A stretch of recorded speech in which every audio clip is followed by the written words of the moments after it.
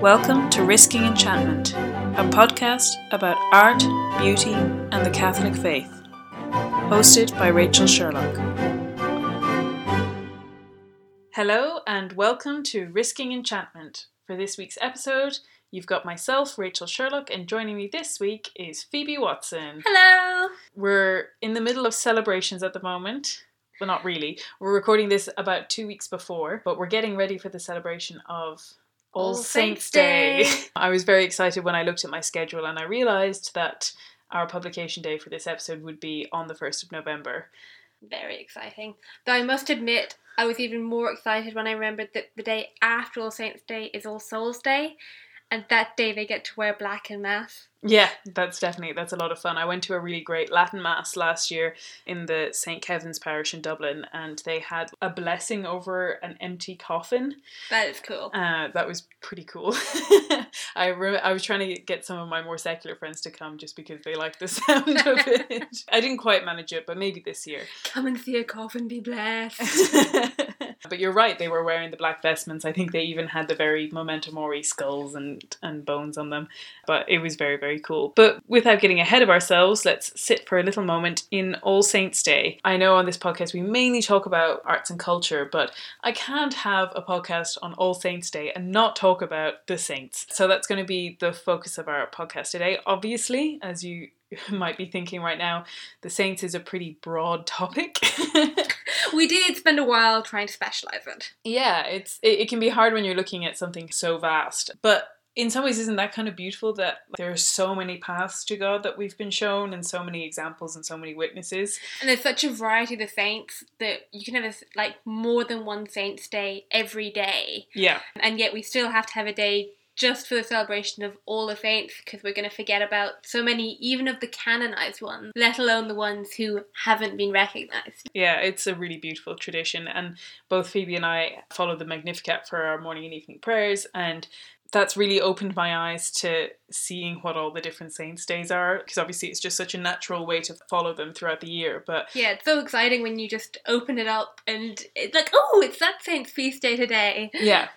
I always feel like my birthday is in August and I get really excited because I think there's a lot of really cool saints that have feast days in August. Yeah, there's a load coming up to the Assumption. They're just one after the other. You got Maximilian Kolbe, but October's a pretty good month. I'm sure if you took any month, you would look at it and say those are a pretty cool selection of saints. I mean, I get St. Anthony of Padua. That's pretty great.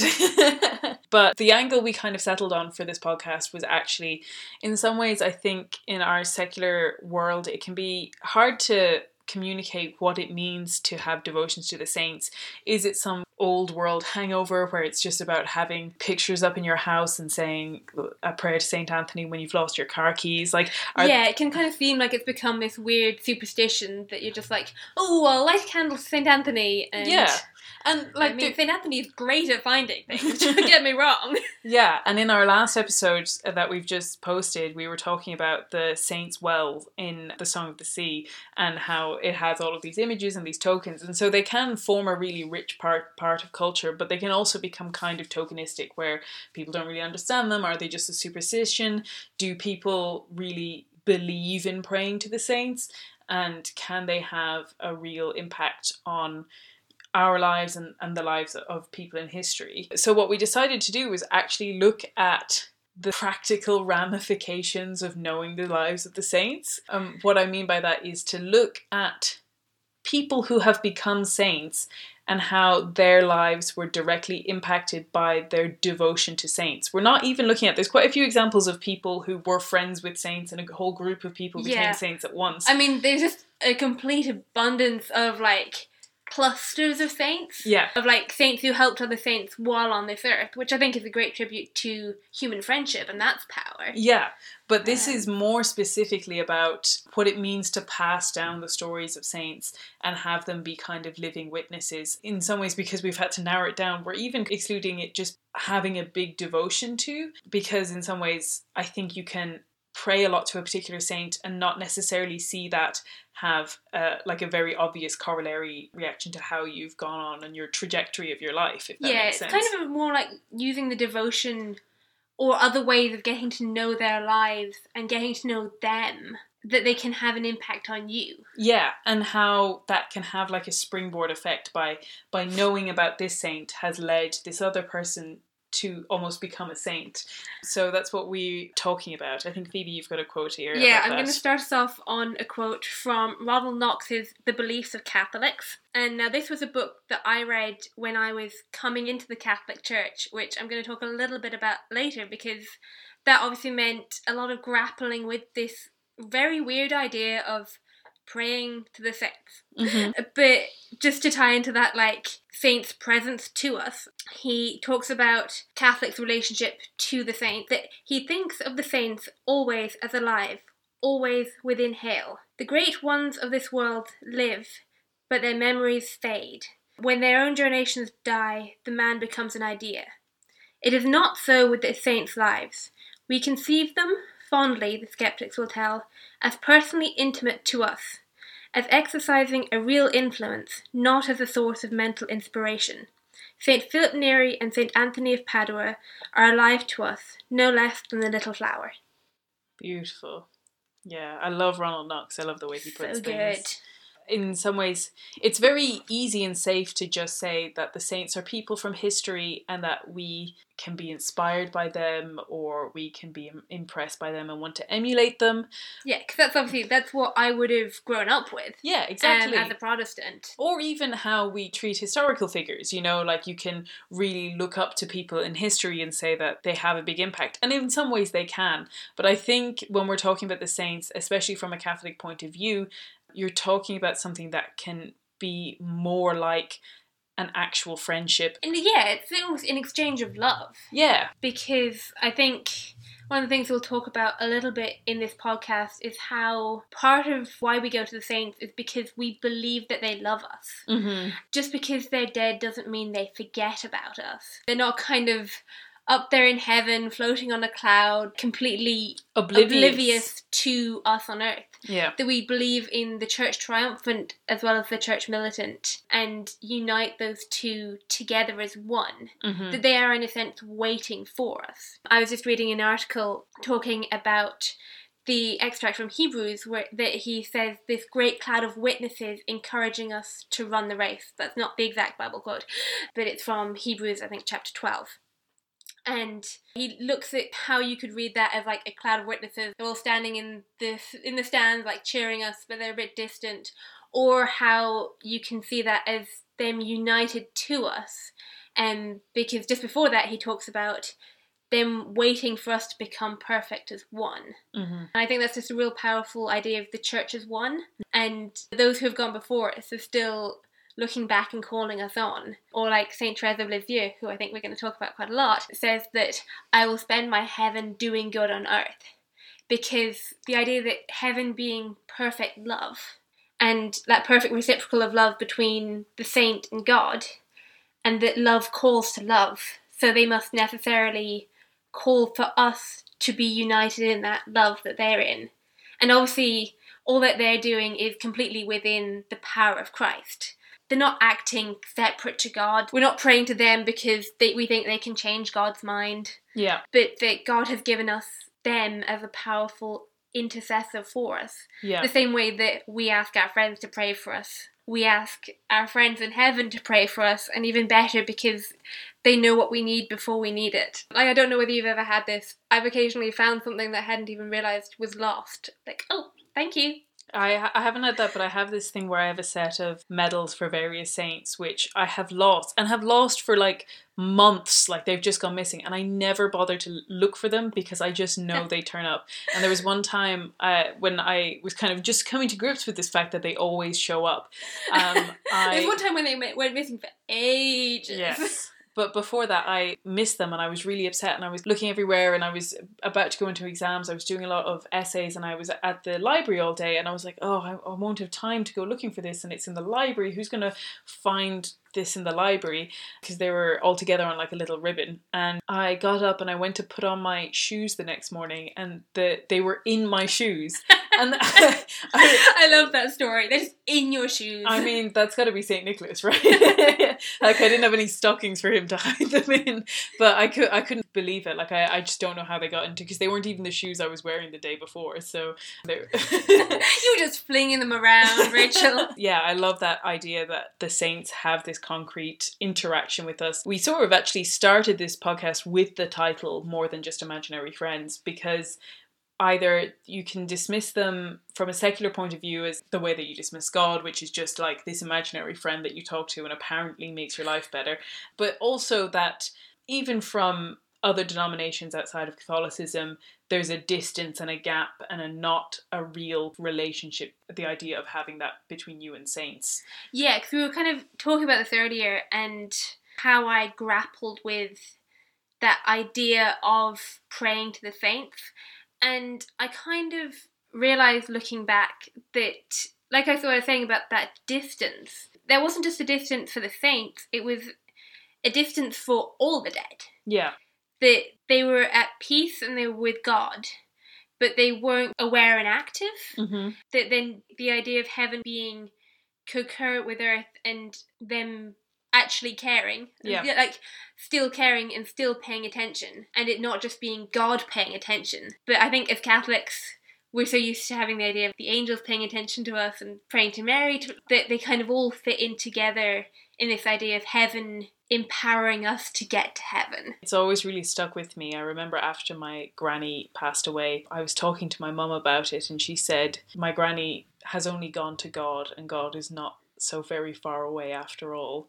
Aww, that's beautiful. But that if God is so close to us and the saints are with God, how could they be that far away from us, you know? Yeah, they're with God, and obviously even as a Protestant, I very much believed in God present and active, and then we just carry that over to all of those who are with God. Yeah, exactly. And and it gives great honour to God as well. Yeah. That he has empowered his children to kind of go to his other children and look for help. Yeah, there's that real sense of a family about it, which is lovely. I think we had a couple of quotes about how we can use the saints as influences on our lives. Yeah. Yeah, this is a quote from St. Anthony of Padua, talking about saints' feast days and why we look at their lives and how they can help us in different ways. And he says, the stonemason and the bricklayer are careful to use the measuring line to make sure the walls are straight. Can't we say that the virtuous lives of the saints are like a measuring line stretched over our souls to make sure our lives take the proper shape and measure up to their good example?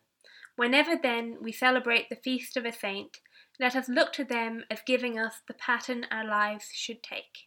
That's so beautiful. Yeah, it's really helpful to think of it that way, as that pattern and as that it's the way. I think we'll probably come back to this a lot because it ties in with a lot of the people we're going to be talking about. But when Jesus says, I am the way, it's really interesting to see how that echoes through the ages in lots of different ways. Like we're saying, it's a pattern, but patterns can have their own permutations. Yeah, I think it's also beautiful that we've got such a wide range of saints. Mm-hmm. That you're not just stuck with one line. That obviously we have the end goal of Christ in heaven, mm-hmm. and then we have so many plumb lines of like how different people have done it to help us actually apply that. Yeah. That sometimes you can just feel so lost reaching to the perfection of Mary even, let alone the perfection of Christ. Yeah. But to look at the saints who have made mistakes. And we had that wonderful month in the Magnificat where we had a whole month of stories of saints who had made mistakes. Mm-hmm. And looking at them, how they made mistakes and how they've recovered from them, and just how much we can learn. This is a quote from St. Bernard of Clairvaux, and he talks about some of those different examples. He says, all of us do not run with equal ardour. Some are more eager for the study of wisdom. Others concentrate on doing penance in the hope of pardon. Others again are inspired to practice the virtues by the examples of Christ's life and behaviour, while others are roused to fervour more by the memory of his passion. Is it possible for us to find examples of each kind? And then he kind of goes on to talk about, like, through the Gospels, how we see different examples of that, like Mary Magdalene, And then you can extrapolate that to all the saints. And that's kind of perfect because the saints we're going to be talking about, in some ways, none of their lives look particularly similar, even though they have been inspired by, the preceding saints. And so it's so fascinating to see how you can take one example and manifest that in your own devotion and your own spiritual journey through these examples. So yeah, I think we're going to go on to talk about some of the specific saints that we've been ruminating on for the past little while. Helpfully in Catholicism, when people have been inspired by a saint, they usually just take their name. So for the rest of the podcast, we're just going to be talking about different people called Therese and Teresa. Pretty much. So hopefully we'll try and be as clear as possible to not make it too confusing. But yeah, there's a whole cluster of saints with the name Therese or Teresa. Teresa being the Spanish version and Therese being the French version. Exactly. We're going to be starting with Teresa of Avila and how, in some ways, her example sort of ricochets throughout the centuries, which is such a cool thing.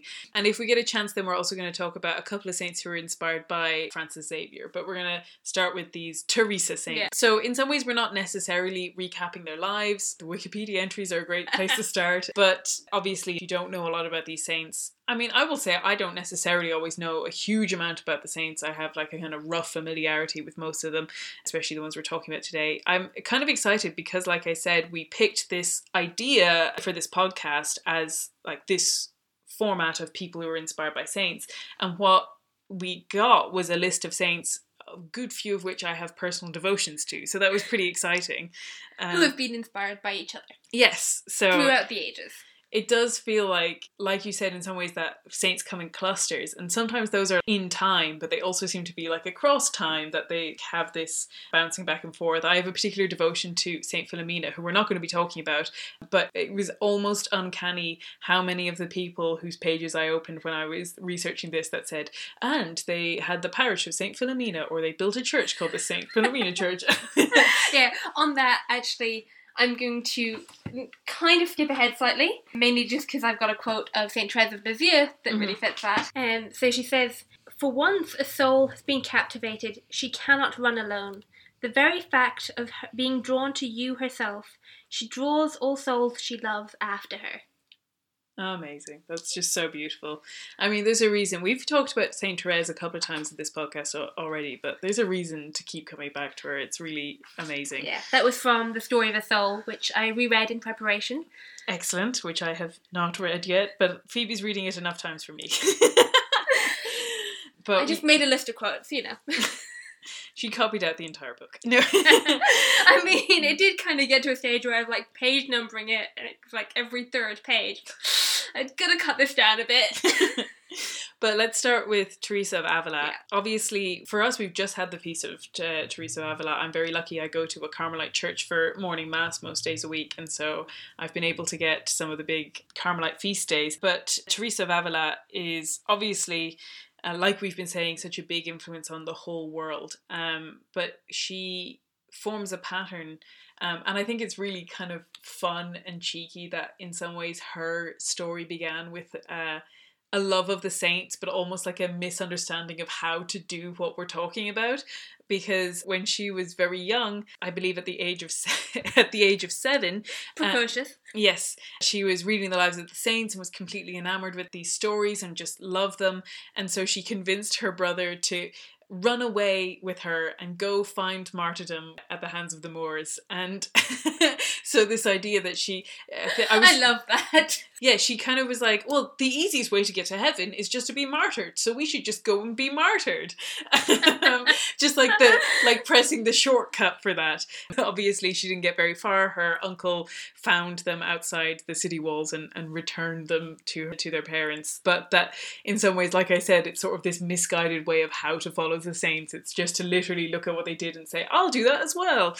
Check, apply. I think, yeah, that's kind of the opposite of what we're talking about in some ways. That we can read these stories and think that we are called to do exactly that, and then we despair. Yeah. Because, we are usually in positions where we can't do exactly that.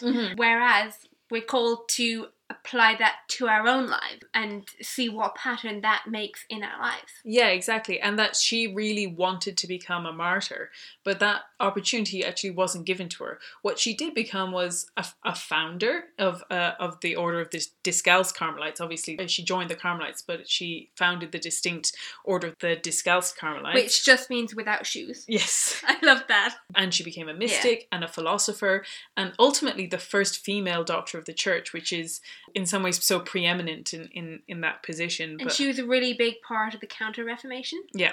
So like as the Reformation was spreading across Europe, and she was part of that, bringing the Catholic Church itself alive again. Yeah.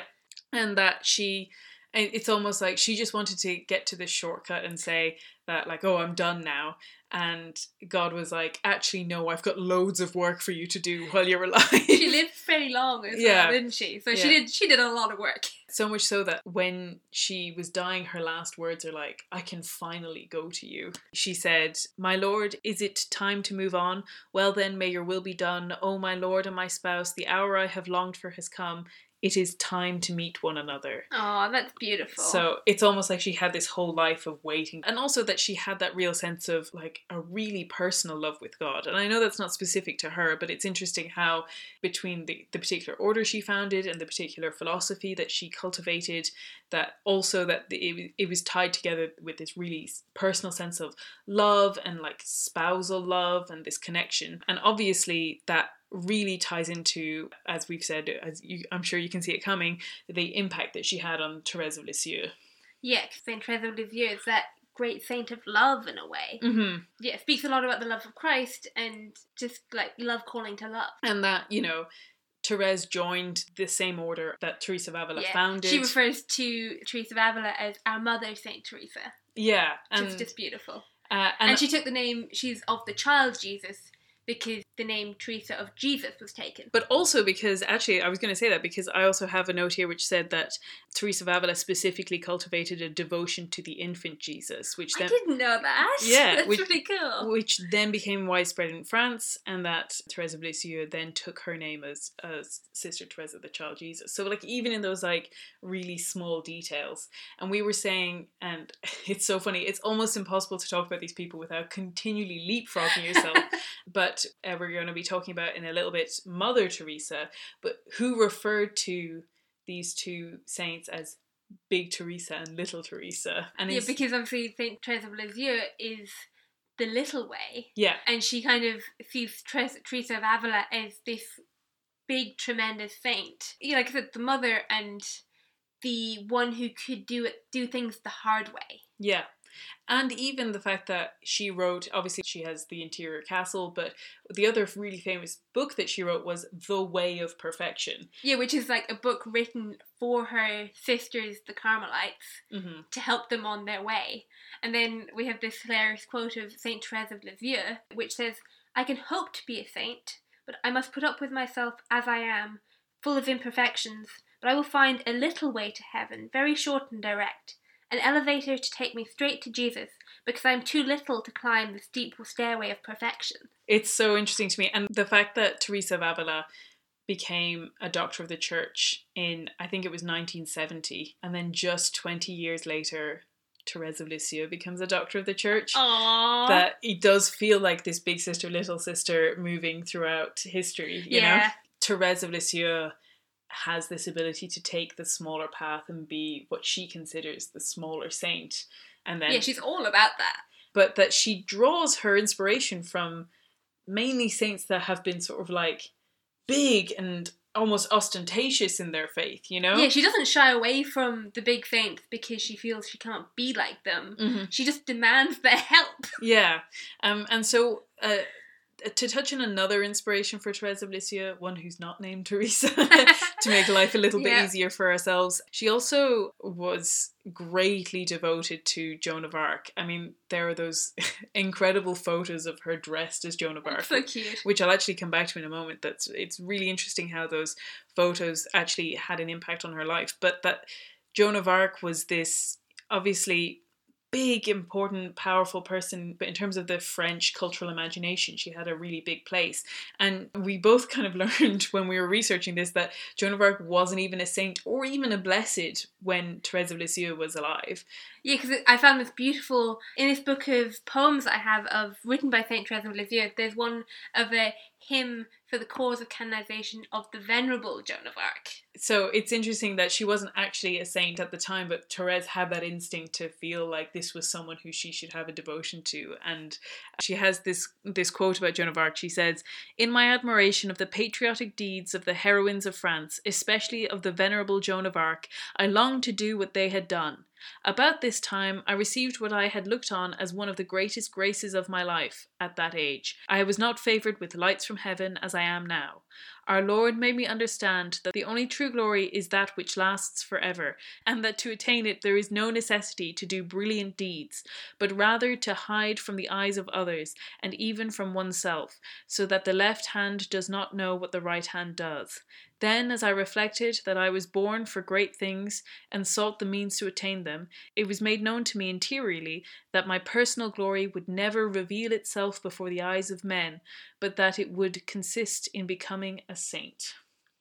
Yeah, and Saint Therese of Lisieux is all about that, of like that quest to become a saint. Mm-hmm. She's this great paradox of striving to be a saint, but being too ill, too weak, too small to emulate like the great action of them, but yet she has this great desire to do it, which is why then she becomes the patron saint of missionaries. Yeah. Because she has this great desire to save all the souls in the world. And this desire to serve as a missionary. Like that she had this, in some ways, I think I've mentioned it before, but there's this quote, I believe from Robert Bellarmine, but I could be wrong, which talks about God giving us talents that might lie fallow, and it's not up to us to make sure that all of our talents are used throughout our life. Yeah, she has a beautiful one, kind of similar. At this stage, she's potentially going to be sent to East Asia, to the convent there. He says, "He has given me a longing for complete exile, and asked me if I were willing to drink that chalice. But as soon as I reached out my hand, the chalice was withdrawn. That was all he had wanted. My willingness was enough." Beautiful. So again, I think it's that idea of, even if we feel like God has put a desire or a calling in our hearts to do something, sometimes all he's asking for is that willingness. Yeah. And it doesn't mean we can trick ourselves into thinking that we shouldn't do it, but that if the opportunity doesn't, like, suddenly gets twisted around and something gets slammed in our face, there is also that consolation that, like you said, our talents could lie fallow in this life. Yeah, and that just because her health wasn't up to it doesn't mean that she in any way failed. And there's that great, amazing sort of inversion that is so prevalent in Catholic thinking, where she, in letting go of ever being known in order to prioritize becoming a saint, she does become a saint, but she also becomes one of the most well-known saints in the world. Yeah, it's great, isn't it? I love it. I think it's really cool. But the other way that, I mean, first of all, we kind of mentioned that Joan of Arc had this impact on her life creatively, which I think is also something that is so inspirational for, I think, even for people in modern day, that not only she wrote loads of these poems, like the one that you mentioned, but she also wrote 2 plays. One is called The Mission of Joan of Arc, and the other one is called Joan of Arc Accomplishing Her Mission. So that ties in exactly what the idea of mission, the idea of valiant deeds worth penning plays about. Yeah, and I have one of those. This is actually the hymn for the cause of her canonization, Open, and it's really interesting to see the link that Therese of Lisieux makes between Joan of Arc and their mission in Carmel to pray for the souls of everyone. She says, "Sweet martyr, you have us. The convent doors enclose your sister, Joan. What is our role? The object of our prayer, the same as yours. We pray that God may reign in every soul."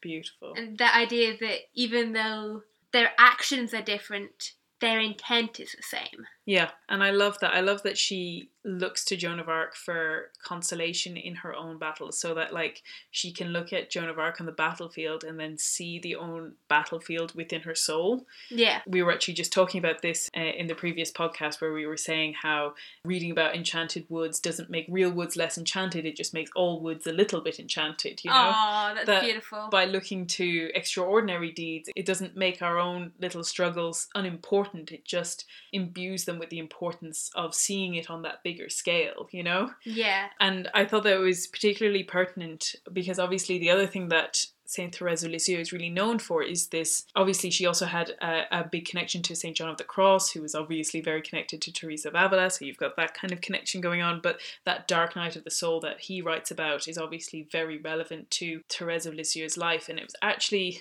I was reading one article which suggested, obviously we can't actually know this for certain, but they were making the point that maybe it was slightly informed by those photos of Therese of Lisieux dressed as Joan of Arc, because at the time there was this book that came out which was about famous conversions of Freemasons to Catholics. There was a particular story in it by Diana who kind of captured the imagination of the time, and everyone was really obsessed with this story and very moved by it.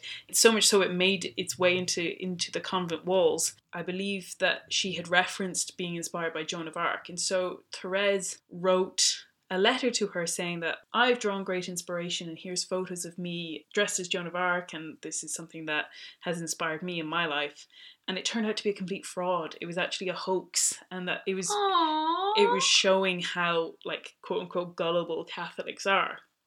And so it was a big humiliation for Therese. And someone made a slight correlation to say that maybe that's also informed this process of feeling very isolated from God that she went through near the end of her life. But that even if that is true, Joan of Arc still was a form of consolation for her. So she wrote this poem where she talks about during her trial of faith, she correlated it to the experience of Joan of Arc waiting in the dungeon before being led out to cruel martyrdom. That's so cool. And it's quite a short poem, so I'll just read it out here. It says, "At the bottom of a black dungeon laden with heavy chains, the cruel foreigner filled you with grief. Not one of your friends took part in your pain. Not one came forward to wipe your tears.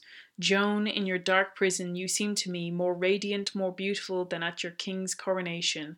This heavenly reflection of eternal glory, who then brought it upon you? It was betrayal. Ah, if the God of love in this valley of tears had not come to seek betrayal and death, suffering would hold no attraction for us. Now we love it. It is our treasure." That's beautiful. And kind of to mirror that in her talking about her own life, Saint Therese of Lisieux says, this is just before she's making her profession of vows as a nun. Mm-hmm. So she's probably about 19, like having been in the convent for a while. And she says, "Far from experiencing any consolation, complete aridity, desolation almost was my lot." She then talks a little bit about Christ asleep in her boat and says, "I do not suppose that he will wake up until my eternal retreat, but instead of making me sad, it makes me very happy." And that joy in suffering that she draws, and the strength to suffer. And like that's 5 years before she dies. Yeah. Like she died at 24. Yeah.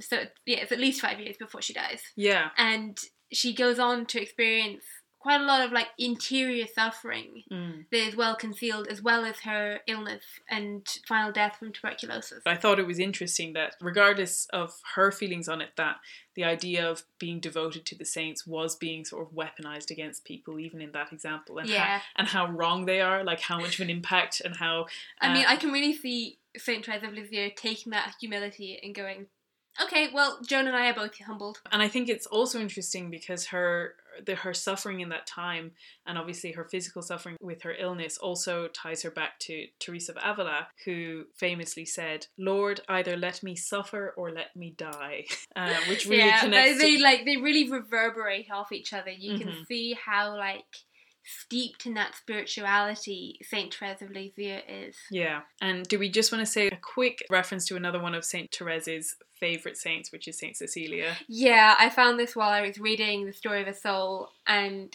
it made me very happy. And it also, I think, helps us to see how the relics of saints have such an important role in our lives, because I think relics are one of the things that I've really struggled with, and that Therese of Lisieux really sees that connection between where the saints have been, like connecting with the saints that way. Yeah, there was this great quote which she has, and it's so moving because I also love Saint Cecilia, and I got to see these catacombs that they're talking about, so it's so vivid in my mind. But she says, Celine, which is her sister who followed her into the convent, Celine and I managed to lie down together in what had once been the tomb of Saint Cecilia, and to scoop up some of the earth which her sacred remains had sanctified. I had no particular devotion to her before the pilgrimage, but after I had visited the house where she was martyred and heard her called the Queen of Harmony because of the song she sang in her virginal heart to the divine spouse, it was more than devotion I felt. It was the love of friendship, and she became my patroness and intimate confidant. It's so beautiful. Yeah. I think it really kind of reiterates how the saints can draw near to us in a very sudden and direct way. Mm-hmm. That she's not seeking Saint Cecilia seeks her out, which is beautiful. It's interesting there in the quote that she talks about the song of Saint Cecilia to her divine spouse. Mm-hmm. And both Teresa of Avila, that we mentioned earlier, has that great devotion to her spouse Christ, Mm-hmm. and that image of the bride of Christ. And then Saint Therese of Lisieux also talks about that, and talks about preparing the gifts for her wedding day, preparing the bouquet of flowers of like little sufferings that she's offering up as a present to her bridegroom Christ. Yeah. There's a really cute invitation that she writes for her taking of the veil for the other novices, that Almighty God and the Virgin Mary invite you to the spiritual marriage of their son Jesus, King of Kings and Lord of Lords, with little Teresa Martin, now Lady and Princess of the Kingdoms of the Childhood and Passion of Christ. Wow. And goes on to say that it was not possible to invite you to the wedding feast, but you'll nevertheless be invited to the bride's reception tomorrow, the day of eternity. That's amazing. I think that's really, really cute.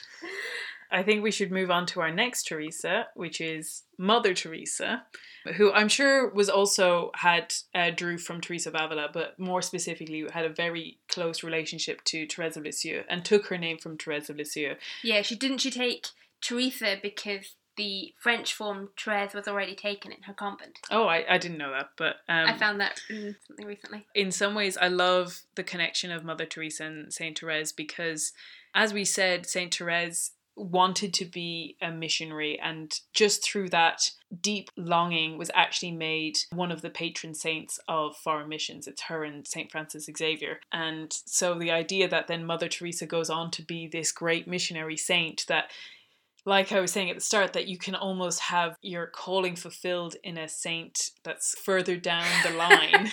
That's such a cool idea. Have your calling and then let somebody else fulfill it for you, while you encourage them from heaven.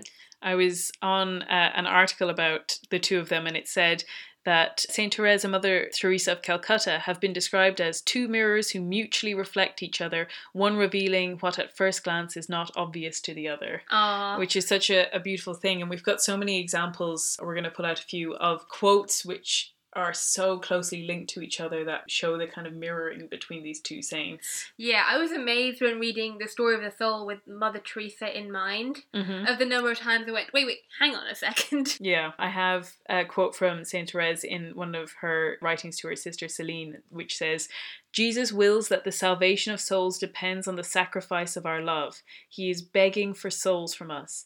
Let us make our life a continual sacrifice, a martyrdom of love, in order to console Jesus. Like, that just... Got such a, reflection of...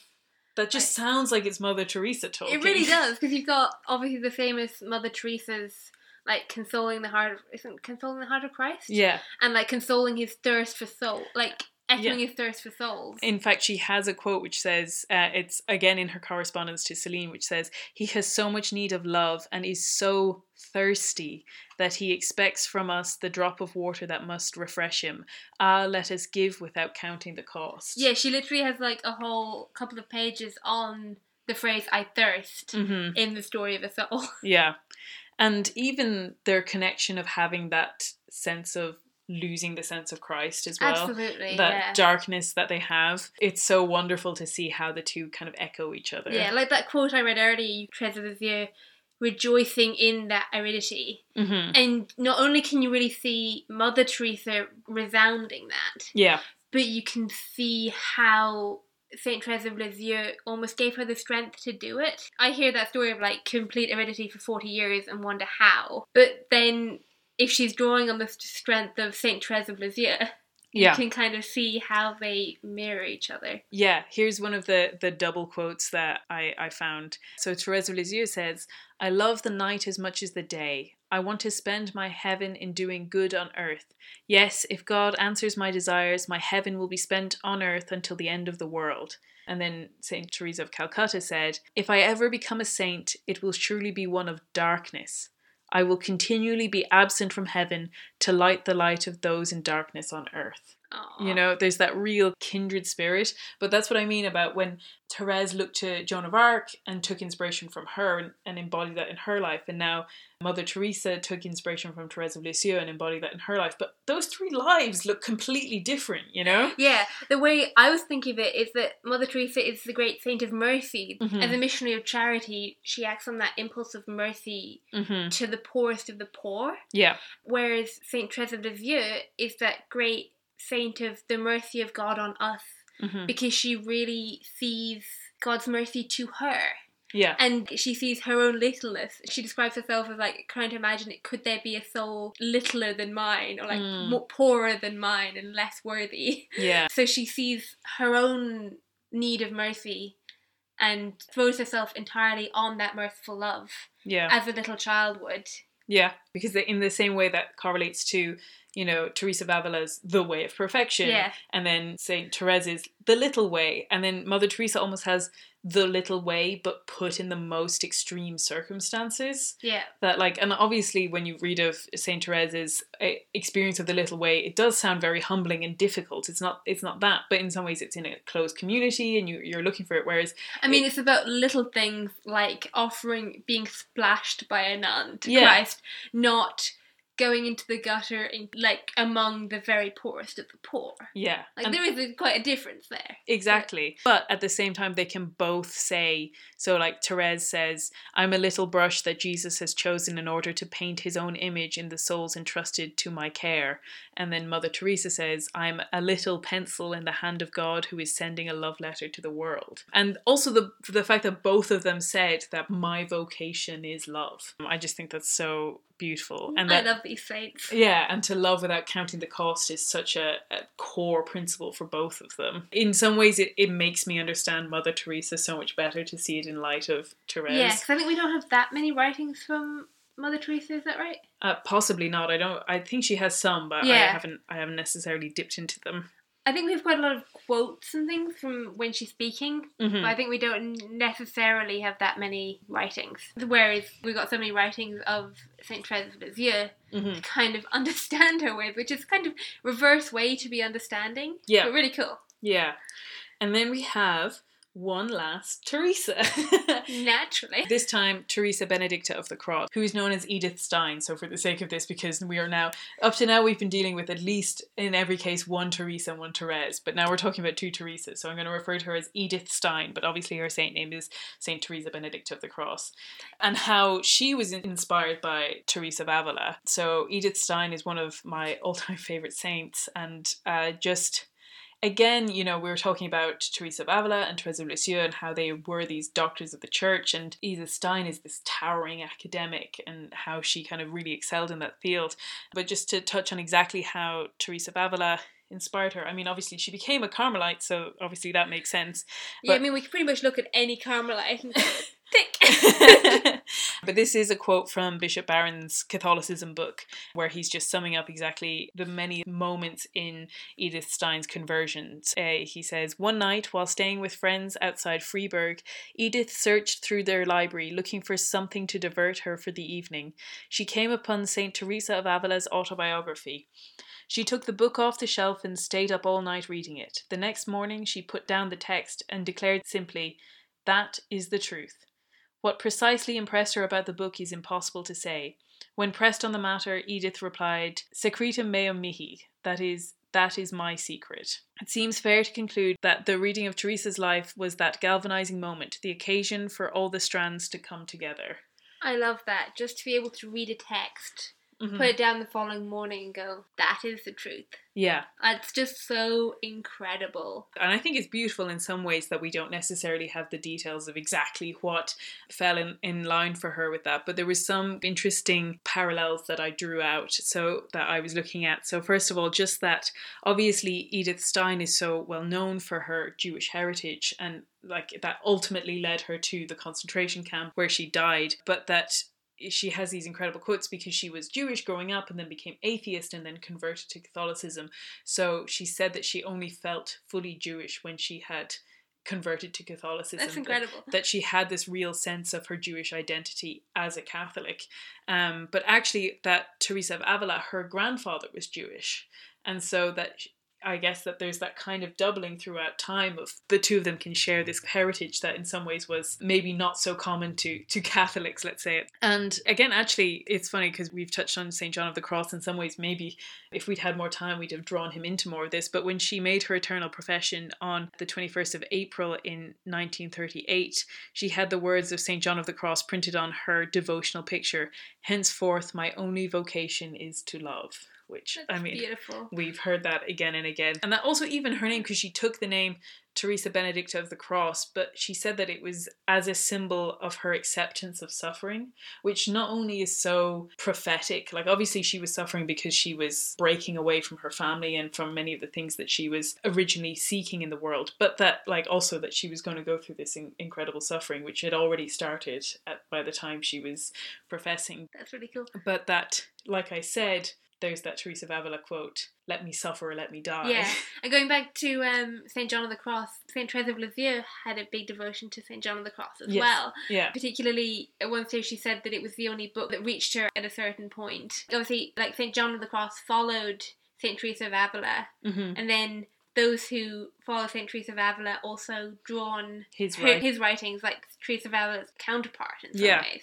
Exactly, because obviously we had made that connection between The Dark Night of the Soul and Therese of Lisieux, but Edith Stein wrote a load of papers. She wrote one which was called The Science of the Cross, which was based on the writings of St. John of the Cross. Very cool. So there's that really kind of sense of interconnectedness. And then I was also just meditating on the fact that Teresa Benedict of the Cross, Edith Stein, did die as a martyr, and how much Teresa of Avila had hoped for that, and to see that kind of fulfillment in some ways across time. Yeah, even like Teresa of Lisieux having hoped for that as well. Yeah, so I just thought that it's so beautiful to see all of those kind of interconnections and spurring on moments, and like as Bishop Barron said, that galvanizing moment when you encounter a saint. And so that's our sort of bouquet of Teresas. Which I think is so exciting and so beautiful to see those interconnections.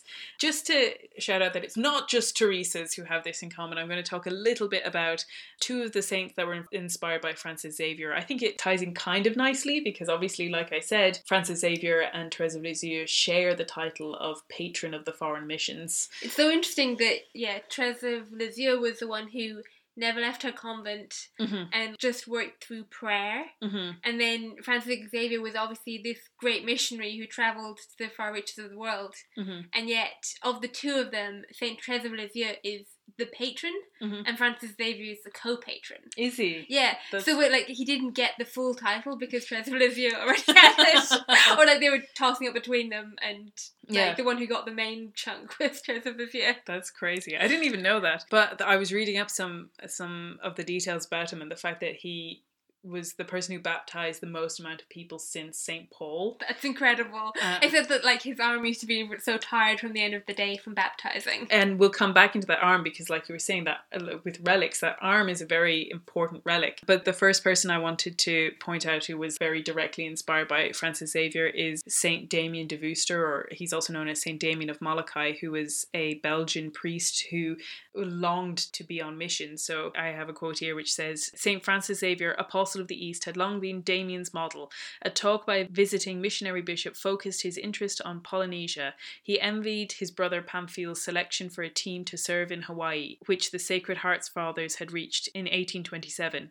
But when Pamphil caught typhus ministering to victims of an epidemic in Louvain, Damien entreated the head of the congregation to let him take his brother's place." And I was reading at that time, he was praying every single day to St. Francis Xavier. So he hadn't actually got the qualifications restrictions at that point. He shouldn't have been allowed to go, but he just really wanted to be part of this mission. He was also not seen as academic. He struggled a bit more academically than his brother.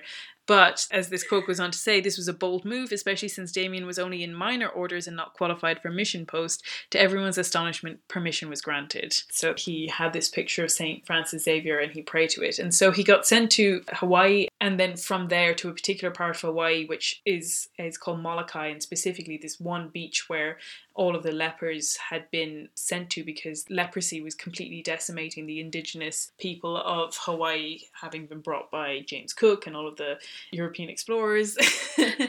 But that they had essentially been sent there to die, and they had been sent with the expectation that they would look after themselves, even though obviously with leprosy they were incredibly sick. And obviously it's a really difficult position because you don't want to send people there because it's sort of You're a death. essentially sending people to die with them. Then. Yeah, and then Father Damien, later Saint Damien, went to serve them and was this incredible witness of love. And he started off being kind of afraid and being separated from them, but eventually he just sort of like embraced them and was treating them with his bare hands, and he made their coffins and he treated their wounds, and he built a church called the Church of St. Philomena. And did he die of leprosy in the end? He did die of leprosy, yeah. But he was there for quite a long time before he did, and he had many years of service, and he's just one of my favourite saints. I really love him, but I love that idea that he was sent, that he had this idea of mission. But then the other one that I was going to say was actually someone who was equally inspired by Francis Xavier and established this sense of mission, but within his own country. So this is St. Gaspar de Buffalo, whose actual full name is Gaspar Melchor Balthazar de Buffalo. So that's awesome. He was born on the Epiphany, so he got all three of those names. So if you're looking for a great name, that's a good just one. name them after all of the Magi. But he went on to be the founder of the Missionaries of the Precious Blood, and he was an Italian priest. But when he was growing up, his father was, this is like we said from that great resource, the Wikipedia page, his father was a failed entrepreneur who dabbled in the theatre and in professional soccer before taking a position as a cook in the household of the Altieri family, whose palace was across from the Church of the Gesù in Rome. Because of his delicate health, his pious mother had him confirmed at the age of 1.5 years. And as he was suffering from an incurable malady of the eyes which threatened to leave him blind, prayers were offered to St. Francis Xavier for his recovery. Through the influence of his mother, he became greatly devoted to Francis Xavier, whose relic is prominently displayed on an altar of the Gesù. In 1787, he was miraculously cured, wherefore he cherished in later life a special devotion to the great apostle of India, and selected him as the special patron of the congregation which he later founded. So he founded this order called the Missionaries of the Precious Blood, which I'm not sure where they are today. Maybe they have spread out from Rome and from Italy, but whereas St. Damien went the whole way across the world, St. Gaspar really focused where he was already, and so he did all of this work with converting people, and it's so fascinating. That's so cool to see it like far reach home. Yeah, someone described his sermons as like a spiritual earthquake. Wow, there's a tribute. Right? And he used to go into the hills and preach to the banditti who would come in crowds to lay their guns down at his feet. That's incredible. And he actually got in trouble with the local authorities because they were getting loads of bribe money from the banditti, and they were really upset that he was causing them trouble by having all of these people convert. Stop converting the illegal bandits. Yeah, exactly. But yeah, like obviously in some ways those are, you might see those being kind of similar, but that they can manifest in different ways, and that it can look very different to different people. Yeah, that's pretty cool. And like you said, that impact of relics on people and the kind of real impact that they can have. Yeah, that like realness of miracles. Mm-hmm. I love that you got that little fact there of him having run away to become a martyr as well. Yes, yeah, he also ran away to become a martyr, and it didn't work, so that's in The Story of a Soul, St. Teresa of Lisieux has this little bit about her sister Marie, and she says that she wouldn't let her meditate because she thought she was devout enough already, and so she would only say her prayers. You can kind of see how the echo of like the kids who ran off to become martyrs, and her other sister, who is at that stage like a mother to her, is like, maybe just say your prayers. Calm down a little bit. So those are our saints that we wanted to go through. I really enjoyed looking them up. Hopefully they were fun to listen to. And I just wanted to finish on another quote of St. Teresa of Lisieux, if I haven't quoted her enough already this time, because she has a beautiful quote about her siblings in heaven. Mm-hmm. And at this stage she's actually talking about her actual siblings, Mm-hmm. because 4 of the 9 of them died in infancy. She says, I could not see why they should forget about me just because they had gone to heaven.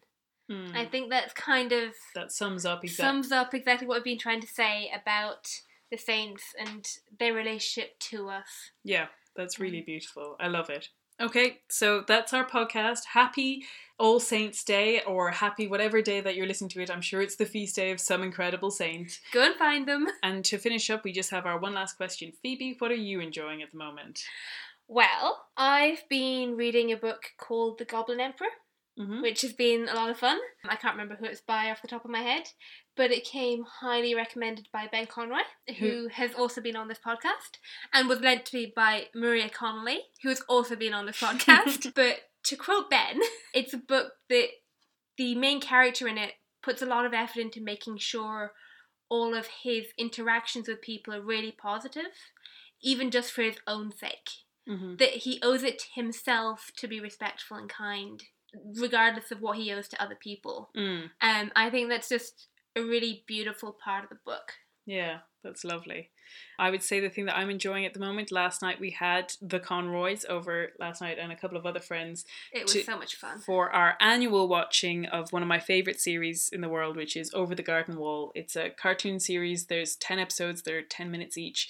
I know for Ireland and the UK they're on Netflix. I'm not sure if it's the same in the US, but it's about 2 brothers who find themselves in the unknown, which is the woods and this kind of strange... In some ways it's a bit reminiscent of Studio Ghibli films, but it's really a love letter to sort of Americana, that almost southern gothic feel to it, but it's very, very autumnal, so we watch it every autumn. It's beautiful. And I'd really, really recommend it. So that's Over the Garden Wall. And then just to round up, as always, we just want to remind you guys to share the podcast with your friends, send us in any reviews that you want. We've loved getting the reviews. Yeah. There's been some beautiful ones, so thank you so much. Yeah, and we really appreciate anyone kind of sharing it or promoting it or doing anything they can. We love doing these podcasts, but I'd love to have more people listening, which would be wonderful, but we're really, really grateful for everyone listening. But yes, I think that's it. I guess it's Happy November. It's a bit of a somber month, but Happy November to everyone listening, and we'll talk to you again soon. Goodbye. Goodbye.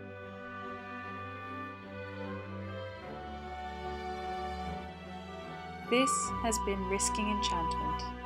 Music by Kevin MacLeod. You can follow me on Instagram and Twitter with the handle @SeekingWatson. And you can find out more about me and the podcast at rachelsherlock.com. Thank you and God bless.